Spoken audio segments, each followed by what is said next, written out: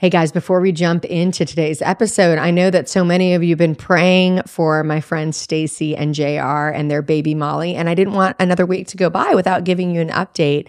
I'm so happy to report that just bit by bit and inch by inch, Molly has been improving. She has come off of the ventilator. She's off of oxygen, and she's currently being reintroduced to feeding. And the biggest and best news of all is that she finally can be held for long periods of time. So every time I reach out to Stacy, I'm like, what are you doing? And she's like, just holding the baby. So we are really, really thrilled. Please keep praying. I will keep updating you. Keep Molly in your prayers, JR and Stacy and their big brother Gibson. Thank you guys. One day soon, I'm going to have Stacy on the show. So you guys will get to meet her face to face. But thank you for all the ways that you've supported her, and I'll keep you updated.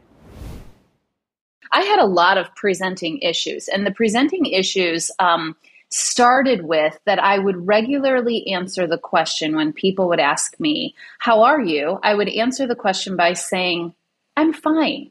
Mm-hmm. And I wasn't really fine. Yeah. I would kind of learned how to give a Christian fine to everything that was going on. And what was so interesting to me about it was that I was starting to feel beneath the surface, like, why is fine your answer? Because sure, is your marriage fine? Yes. Are your kids fine? Yes. Is the church fine? Yes. But did Jesus invite us into a life of fine? No. Yeah. No. He invited us into a life of abundance, life and life to the full. John 10:10, right? We're lost words, but I don't feel so lost with you. Fly through the mountain ranges, but I'll never see the danger. That fireballs is swinging, but our hearts are full. I'm not worried when I'm with you. Hey, you guys, welcome back to Let's Be Real. This is going to be a great episode. You're not going to want to miss any of it. And we have a giveaway, so hang tight for just a second. We'll tell you a little bit more about it. Today's guest is Jeannie Stevens. Jeannie is one of the lead pastors at Soul City Church in urban Chicago, a church that her and her husband started in 2010. Jeannie is an amazing leader. She's a teacher. She's a writer. She speaks to people all across the country. And she's speaking with us today about her latest book called What's Here Now, which is really about how do you actually stay in the present without getting hijacked by your past or hijacked by the future, but actually to enjoy where God wants to meet you right here today. So we're going to be doing a giveaway. Super excited about this. I've got Jeannie's book. I've got The Struggle is Real, one of my books that's a good companion with What's Here Now. And then I've just got one of my favorite things to send to you. This is a Perani reusable cup. So it's kind of like, it feels like a solo cup, except so much better. And the number one thing I love about this is the size and the fact that it's dishwasher safe. So I just want you to have one. So I'm going to send you one. So head on over to Instagram. You can find all the rules there. And I hope you win. All right, enjoy this episode.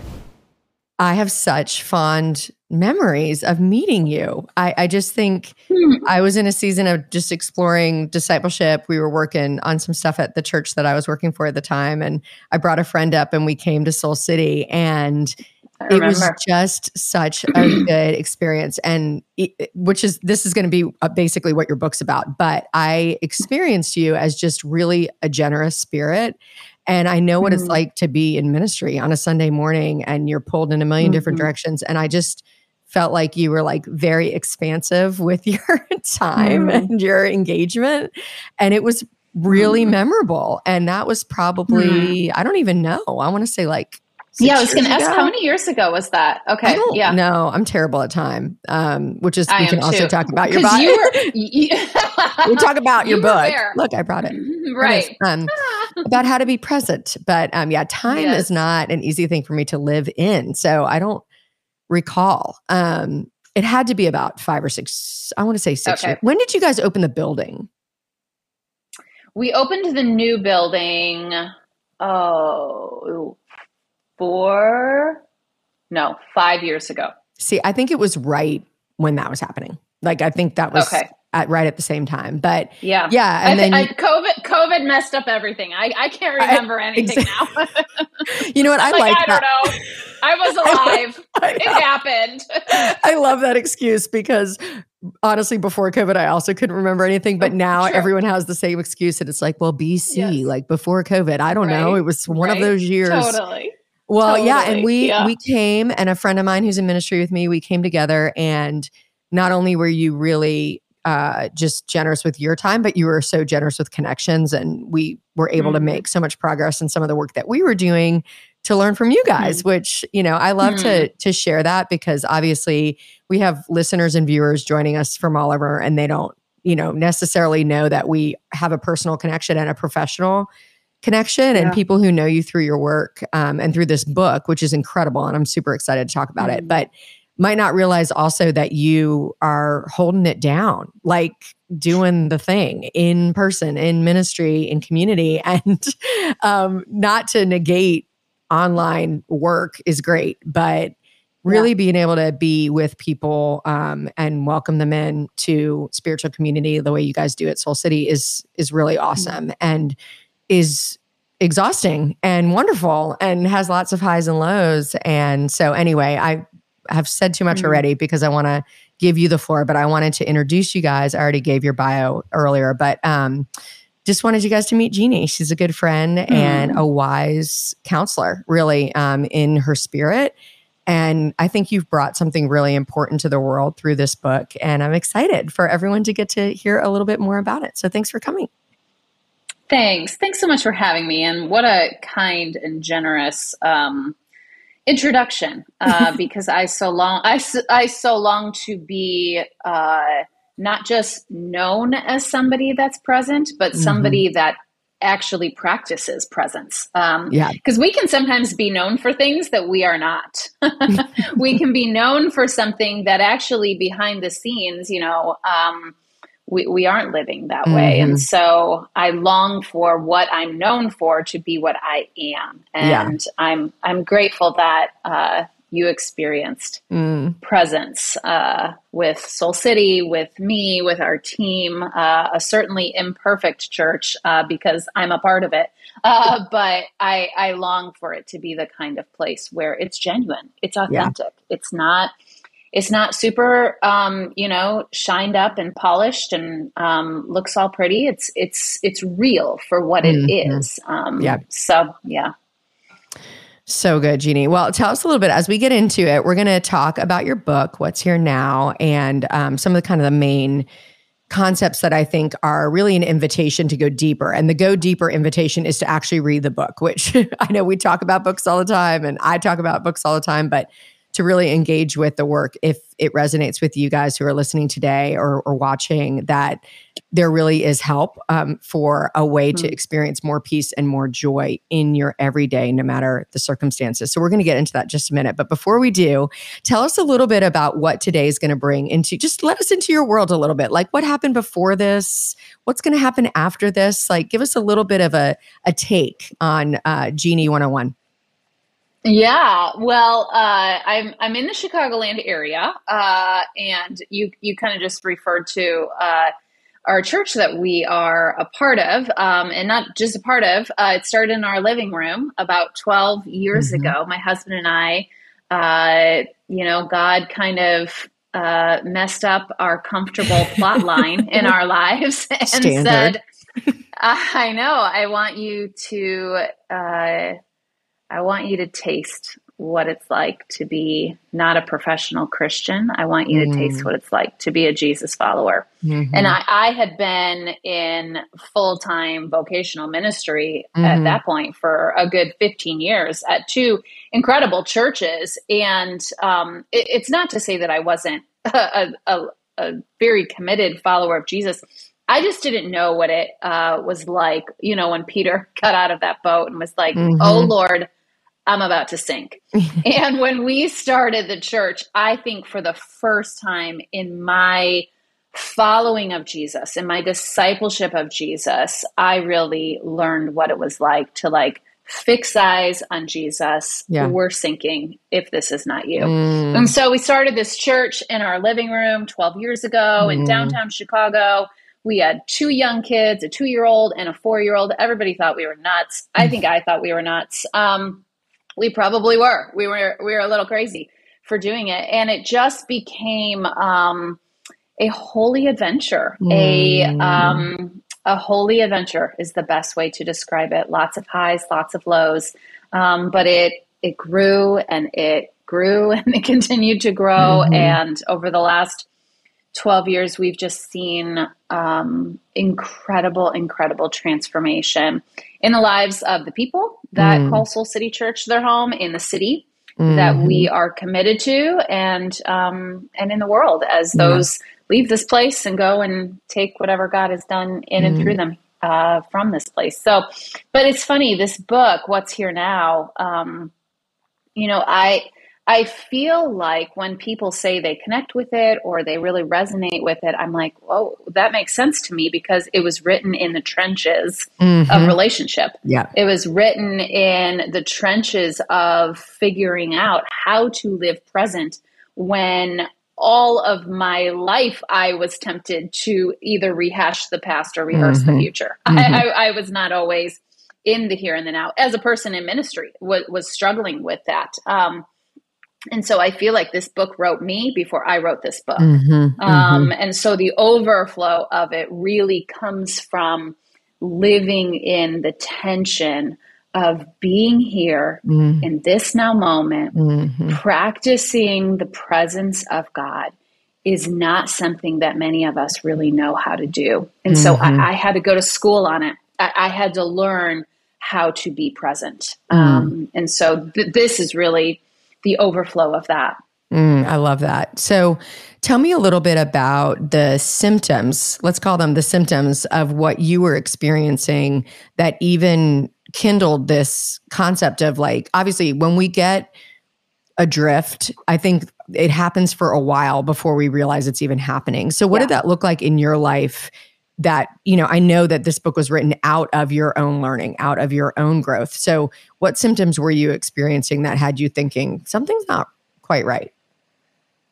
Yeah, it's such a great question, Nicole, because I felt all of the presenting issues. Like, when you go to the doctor and you're like, I've got this ongoing headache. And they're like, well, the problem is probably not a headache. Let's see what else is going on, right? I had a lot of presenting issues. And the presenting issues started with that I would regularly answer the question when people would ask me, how are you? I would answer the question by saying, I'm fine. And I wasn't really fine. Yeah. I mean, I would kind of learned how to give a Christian fine to everything that was going on. And what was so interesting to me about it was that I was starting to feel beneath the surface, like, why is fine your answer? Because sure, is your marriage fine? Yes. Are your kids fine? Yes. Is the church fine? Yes. But did Jesus invite us into a life of fine? No. No. He invited us into a life of abundance, life and life to the full, John 10:10, right? And I did not feel that. And so the presenting symptoms were fine. Everything was just kind of fine, but I was dull. I was checked out. I realized that I was often mentally not in what was occurring. I was thinking about the things that had already happened, or I was contemplating the things that were to come. So I was rehashing and rehearsing. I was not receiving the now. I felt it in my body. I felt it in my sleep patterns. My weight was going up and down like it was a yo-yo, right? And I could see, like, here's all these presenting issues. What is going on beneath the surface? And I love what Father Richard Rohr says. He says, we cannot attain the presence of God because we're already in the presence of God. What's absent is awareness. And I was just not living in the awareness of God's presence. I thought it was something that I had to attain. And yet here it was in this now moment.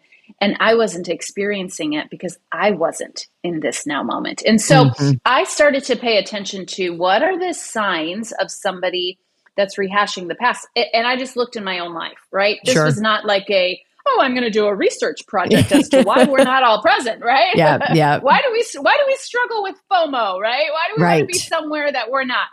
I wanted to look in my own life. And so I started noticing anytime blame was present, anytime I tried to direct personal responsibility, something that I needed to pay attention to onto someone or something else, it was a sign I was rehashing the past. Shame was another one. It was a big one. I describe shame, and I literally spell shame, S-H-A-M-E, as self-hatred at my expense. And So good. anytime shame was rushing into my life, there was this lack of worthiness, right? I knew you're not really here. You're rehashing something. Grief, most specifically unprocessed grief. So, and this is something that I think is a reality for many, many leaders. I think many leaders are walking around with unprocessed grief. Oh, And I it's can't. showing I up. can't. Yes. I can't. It's showing up just in how they lead on their day to day, Yeah. right?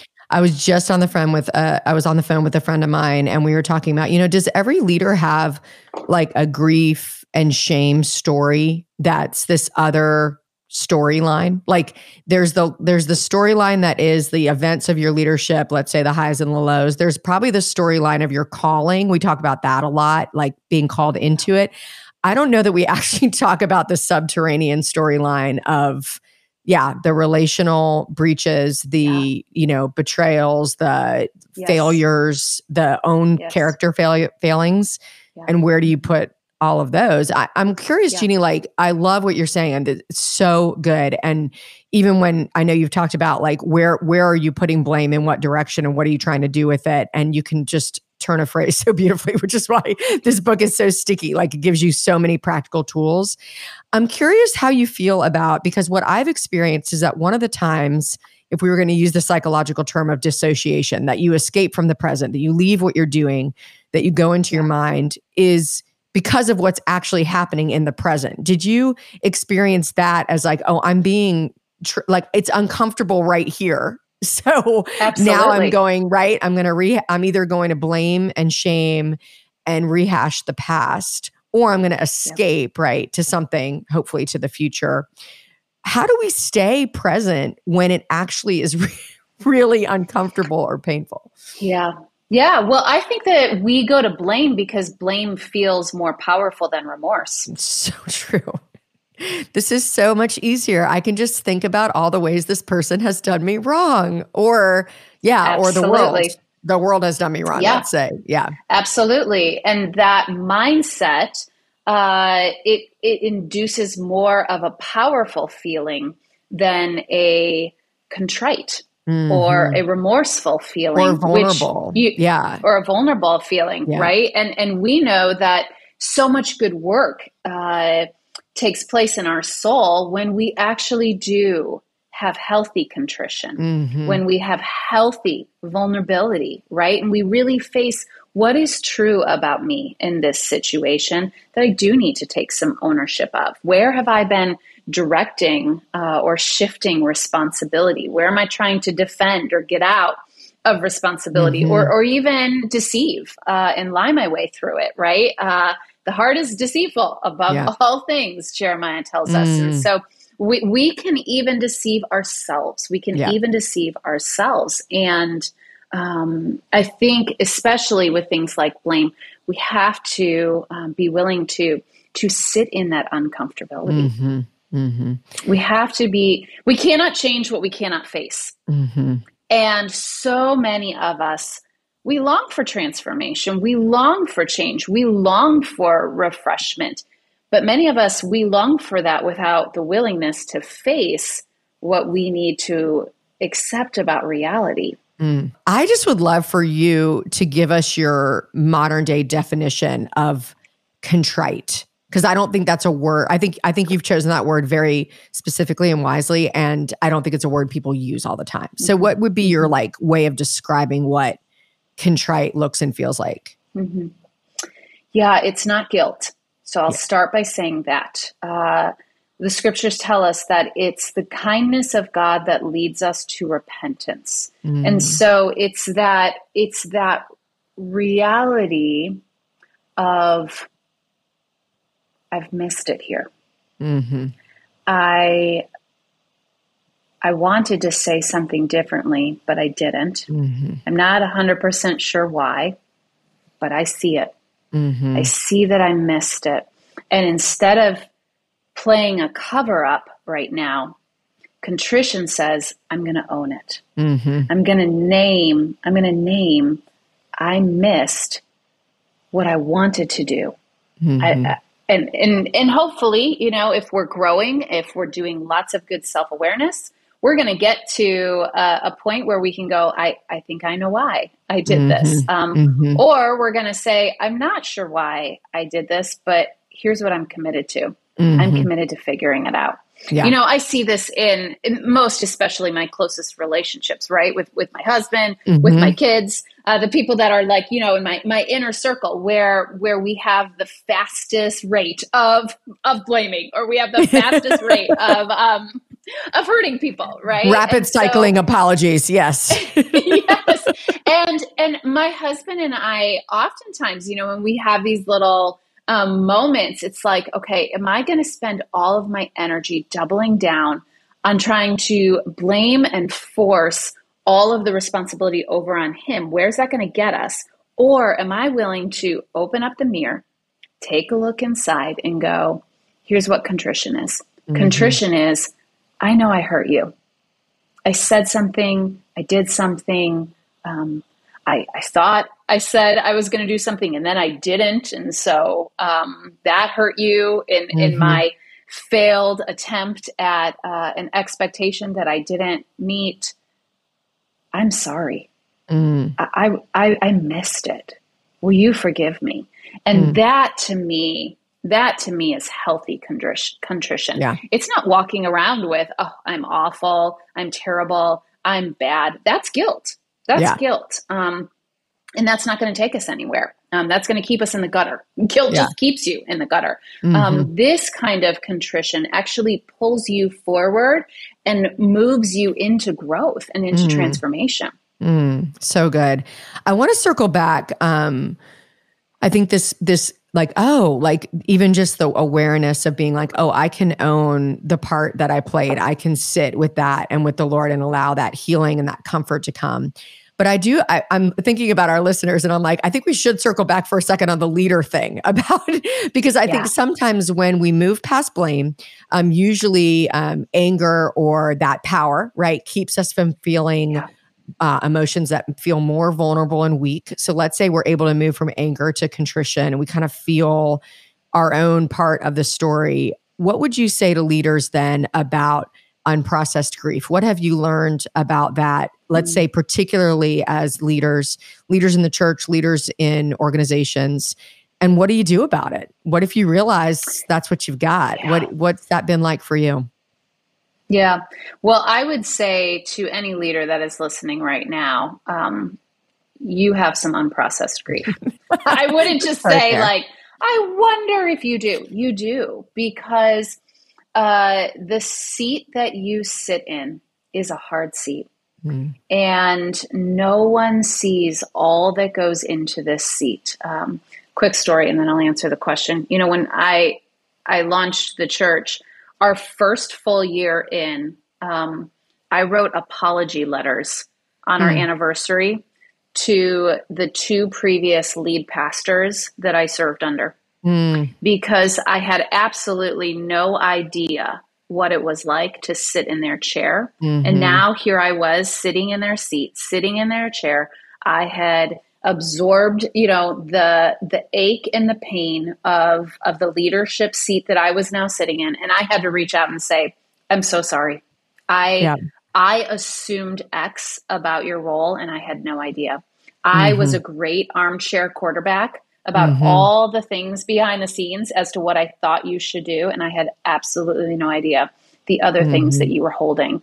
And so going back into that, I think that leaders are holding unprocessed grief and we're just, putting them in our backpacks over and over and over again. Oh, that betrayal. Oh, that person that said that hard thing. Oh, that moment where I was misunderstood. Oh, those people that left. oh, that person that once really believed in what I was doing, and now they've just walked away, and it seems like they don't believe in what I'm doing. The work of constantly, if you're in ministry, you are constantly having to do healthy disassociation of who you are from your ministry. You are not your ministry. I am not Soul City Church. Right. But I oftentimes, when I am not healthy, overly associate myself with everyone's commentary about Soul City Church. And gosh, it's such a tricky space to be in. And so I would just say to the leader that is walking around with unprocessed grief, it's critical that you name it. It's critical that you pay attention to where it came from. Like you really need to go, where did this come from? What story, what thing am I still holding on to? And can I move from this being an ungrieved loss to a grieved loss? Oftentimes so many of us, we just give into the grief. And grief, it's like a wave, right? If you've ever been out in the ocean, it's really hard to fight a wave. Yeah. And so many of us, we just kind of give into it. But I actually think that the invitation from God is to grow into our grief, for there to be fruit that comes from it. And so sometimes it does, it knocks us over and it takes us out. But when we grow into our grief, there can be actual fruit that emerges from our lives. We don't have to feel powerless from it. Those are a few of my thoughts around it. I love it. I know you talk a lot about silence and solitude. How do you use that time for these kind of uncomfortable emotions? That's like specifically, and we're going to talk about the future in a second, but in this rehashing the past, which you talk about, these two things that keep us from being present are rehashing the past, rehearsing the future. And so rehashing the past, shame, blame, guilt, grief, how do you use your silence and solitude in order to move through those things? Yeah, well, I think especially, and we all have a tendency, right, to either rehash or to rehearse. And I am a big rehearser. I love a checklist. I love plans. I love thinking about the future, which isn't bad. But the challenge is that we were not meant to live in the future. We're meant to live in the now. We're meant to have a healthy plan towards the future, not live there. And yet, I think we have such a rise in anxiety and worry because so many of us are living in a not yet that's worse than our now. I mean, that's like the very definition of worry, right? Yeah. I'm living in a not yet that's worse than my now. And I think the only ways that we can learn how to turn the volume down in our life, to actually experience peace in our present moment is to do the things that you were just talking about. Silence, solitude, and intentional slowing. It's what Jesus did. And so if the Son of God had to pull away for silence and for solitude, right? The Son of God had to have rhythms to ministry, had to practice Sabbath. We have to do the same. We have to do the same. And so, it's a way that I can like touch the dial and turn the volume down on all that is constantly coming at me. People always say to me, but what do I do in my silence? What's your encouragement for those who have, you and I can diagnose why someone keeps their life very noisy. I know, you've talked about with your worry, why you were like, when is the worry dialed up is when you have no limits, you have no boundaries, you're just, what was your third one? I remember that. You have a rapid pace, unboundaried relationships, and an excessive and unfiltered input coming at you at all times. Gosh, that was such a good one. Yes. So what do you say to people? I've had clients and mentees who keep their life noisy. And when they even think about silence, they are like, so thrown off by it. What's your encouragement when it comes? Because I do believe this is the place of healing. This is the place where you can actually be present. And I know it's difficult to get started, but what do you say to those folks that you mentor that will say, that their life is it's the three things you said are happening. How do you get started? Yeah, I love that question because it's a question of, okay, you can start with one thing, right? I think oftentimes when we hear like silence, solitude, slowness, I don't even know where to begin, right? And I think the first thing that I would say is, of those three ways that you turn up the volume, which of those three do you feel most conviction around? Do you have a rapid pace that is uncontrollable?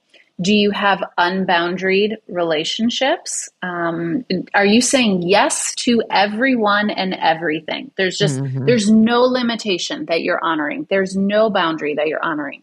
Or is there just excessive and unfiltered input coming at you all the time that you haven't put any good limitation on? So I would first say, of those three, where do you just go, oh, yep, that's me. That's me. So good. And so I would start with, where do you feel some healthy challenge, some healthy conviction? And then from there, I would just start to journal why. Yeah. Why do I keep a rapid pace? Why do I feel like I have no boundaries on my relationships? Why do I have no limitations on my screen time?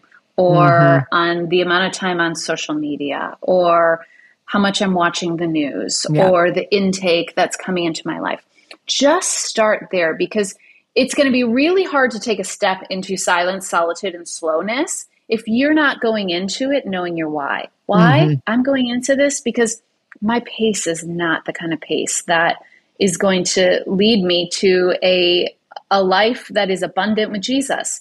So I am going to learn how to shift my pace. And I think oftentimes we want to get to the practice before we know why we need the practice. And then from there, once you know your why, then I would say, start small.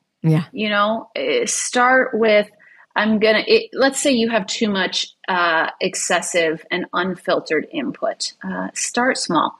Put some limitations on your screens. Tell two people that you put those limitations on your screens, and ask them, would you ask me about this at the end of the week? Because I don't even think I can trust myself about my screen time. Would you ask me about this as a way to help me with my accountability? Because on Saturday, I'm going to do my first half day of no screens. And I really would love for there to be some accountability and some encouragement.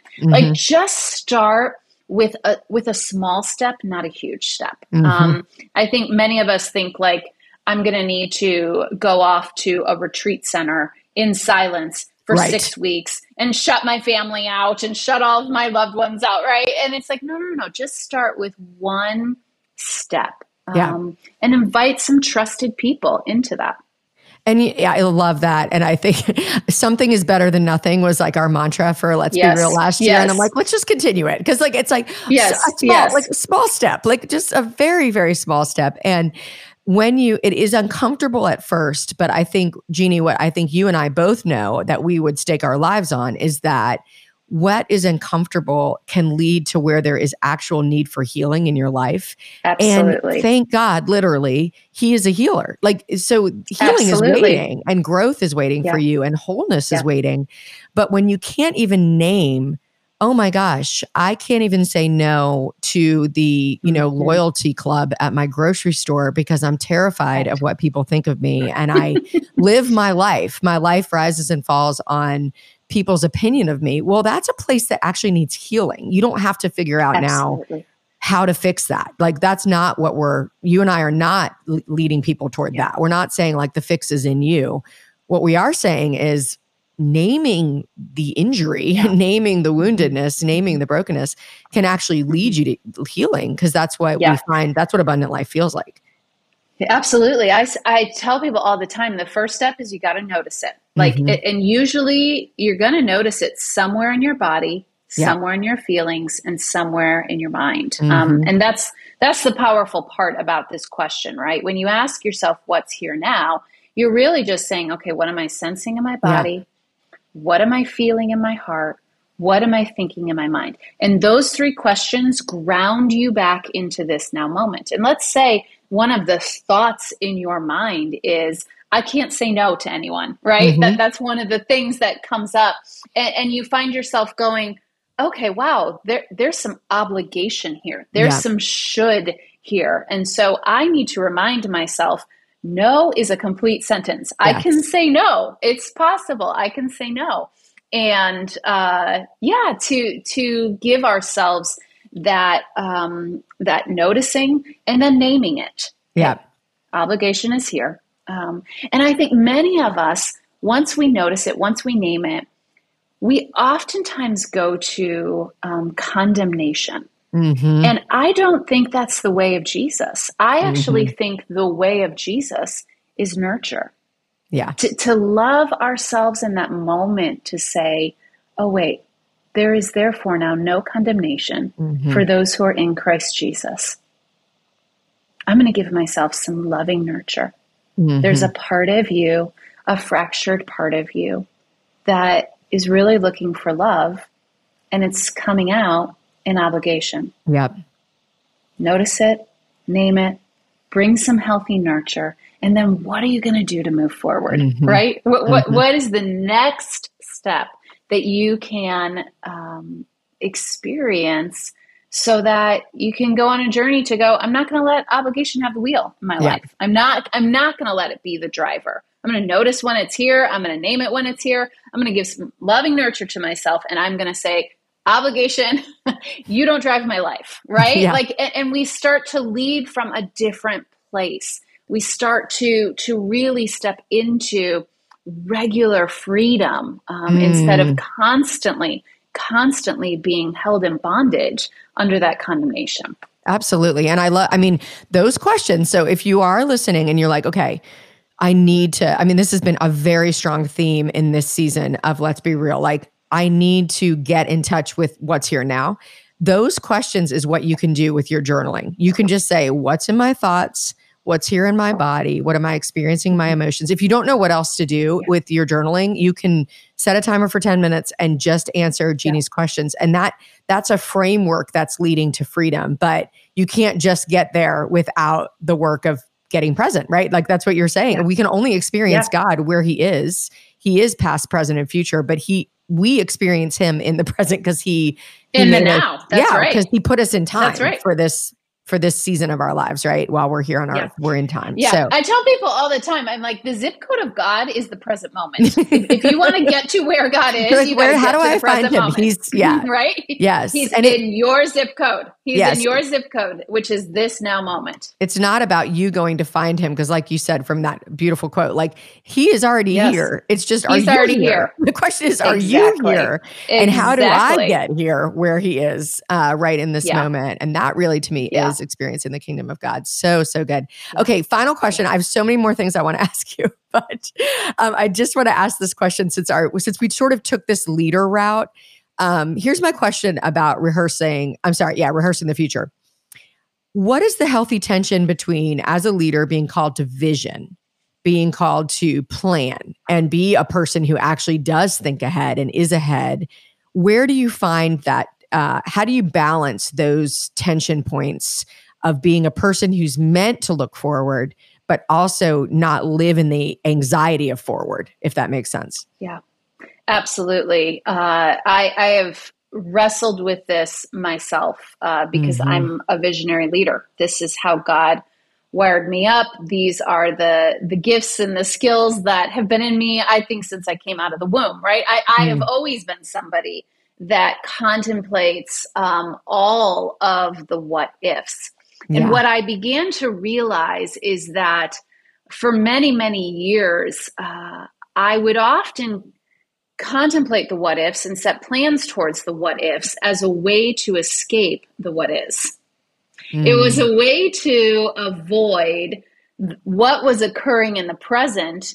And it felt good to come up with an advantageous, hopeful future so that I didn't have to pay attention to what was here now. And so my first realization about myself was that a visionary leader does not avoid the present. They aren't just on the, number 10 on the thinking wavelength. And, they're the person that's willing to, experience all the change, take all the risk, which usually a visionary leader is. They're going to be most successful if they can take stock of what is here in this present moment, because then they're going to set plans from a place of presence, not a place of avoidance. And I was talking with a guy literally right before I jumped on this call, and we were just going over some different documents and some different spreadsheets about the reality of our finances right now at Soul City. And I loved our call because he was just helping me see so plainly, so clearly, here's where you're at. Here's exactly where you're at. And it didn't mean that I couldn't advantageously dream and think about all that is to come, but he gave me a level set picture of the now. And I think oftentimes leaders forget to get themselves rooted where their feet are already planted so that they can advantageously dream with God about where their feet will be one day. And, thinking about the past and the future, they're just ways we contemplate life. The problem with only thinking about life is it is honestly an ineffective way to transform life. We have to live in the present moment. We have to take all those future scenarios and bring them into this now moment and go, okay, I'm going to live with this future possibility. What does it feel like in the here and the now? Because leaders set the tone for their culture. And if a leader is always just kind of out in the future and all the people in the organization are like, hey, come back to earth. Like, do you know what's happening in the here and the now? Like, do you know what our struggles are today? Do you know what we're facing? Do you know what people are saying? It almost feels a bit tone deaf, right? And so a leader needs to come back into this now moment. And I often say a present leader is a peaceful leader.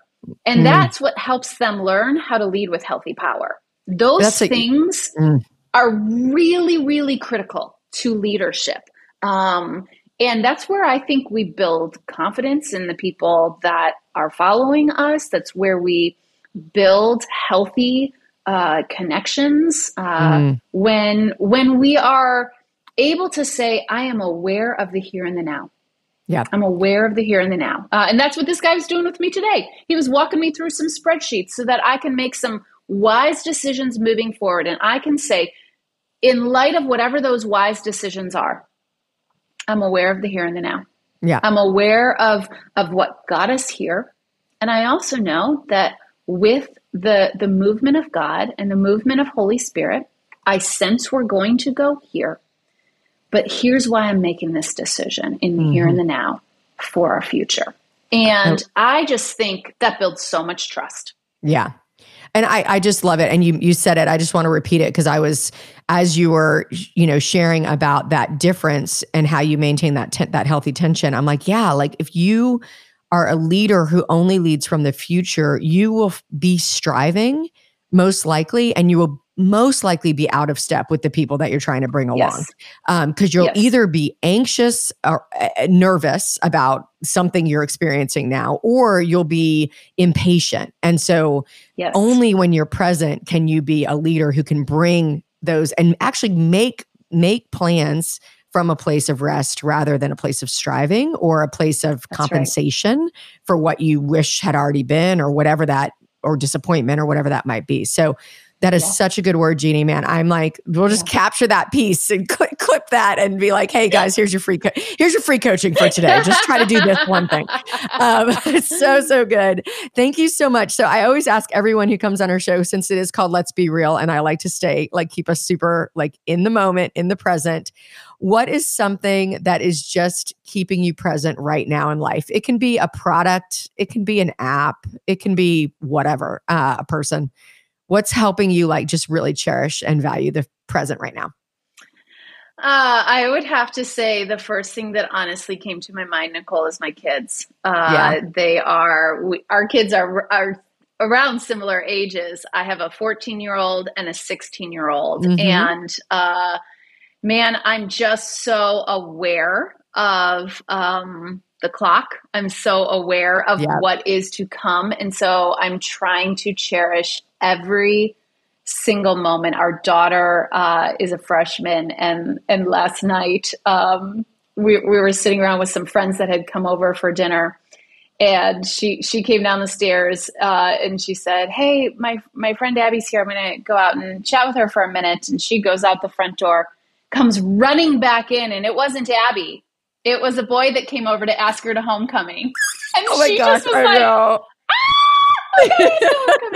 And we were having the homecoming talk last night in our house too, except we have the boy. So I was like, you better get that poster ready, boy. It's time. I got both. Yep. So his sweet little guy came over with his poster and his flowers and asked her to homecoming on the front porch. And I just was like, oh, cherish every ounce of this. Be in all of it with her, enjoy it. So my kids are my present physicians. They help me. They are doctoring me back into the present moment whenever I leave it. So gosh, you're making, I got a little emotional. I was like, oh gosh, I just got Cameron senior pictures back. Like I'm like, and Cameron's our daughter. So now our middle one is the senior. And then we have another boy who's a freshman. So yeah, we're lined up, and I've got the college one too. So I love that answer. And it just encourages me today. I'm like, yeah, that's exactly what I want to do today, and today's what we can control. Today's what we have, right? That's right. Thank you, Jeannie. This has been so rich. I feel like we could talk for hours, but instead, you guys, you can just get what's here now and get all of this great content and all of these just really, really wise, settled, doable actions towards full and free life. I love it. Thank you so much for being here with us. Thank you, Nicole. Such a delight. Lost with you, flying through the mountain ranges, but I never see the danger. That final boss is swinging, but our hearts are full, and I'm not worried when I'm with you. Hey everyone, I'm really excited about something new that we have to offer you called Real Talk Weekly. This is going to be an email-only engagement. I'm just going to slide into your inbox once a week with a few things that represent like the small ways that we actually grow and change. So each week you're going to get a question. You can use it for journaling. You can use it for conversation. You're going to get a spiritual thought, something inspirational, something from scripture that's going to help you get grounded in your identity.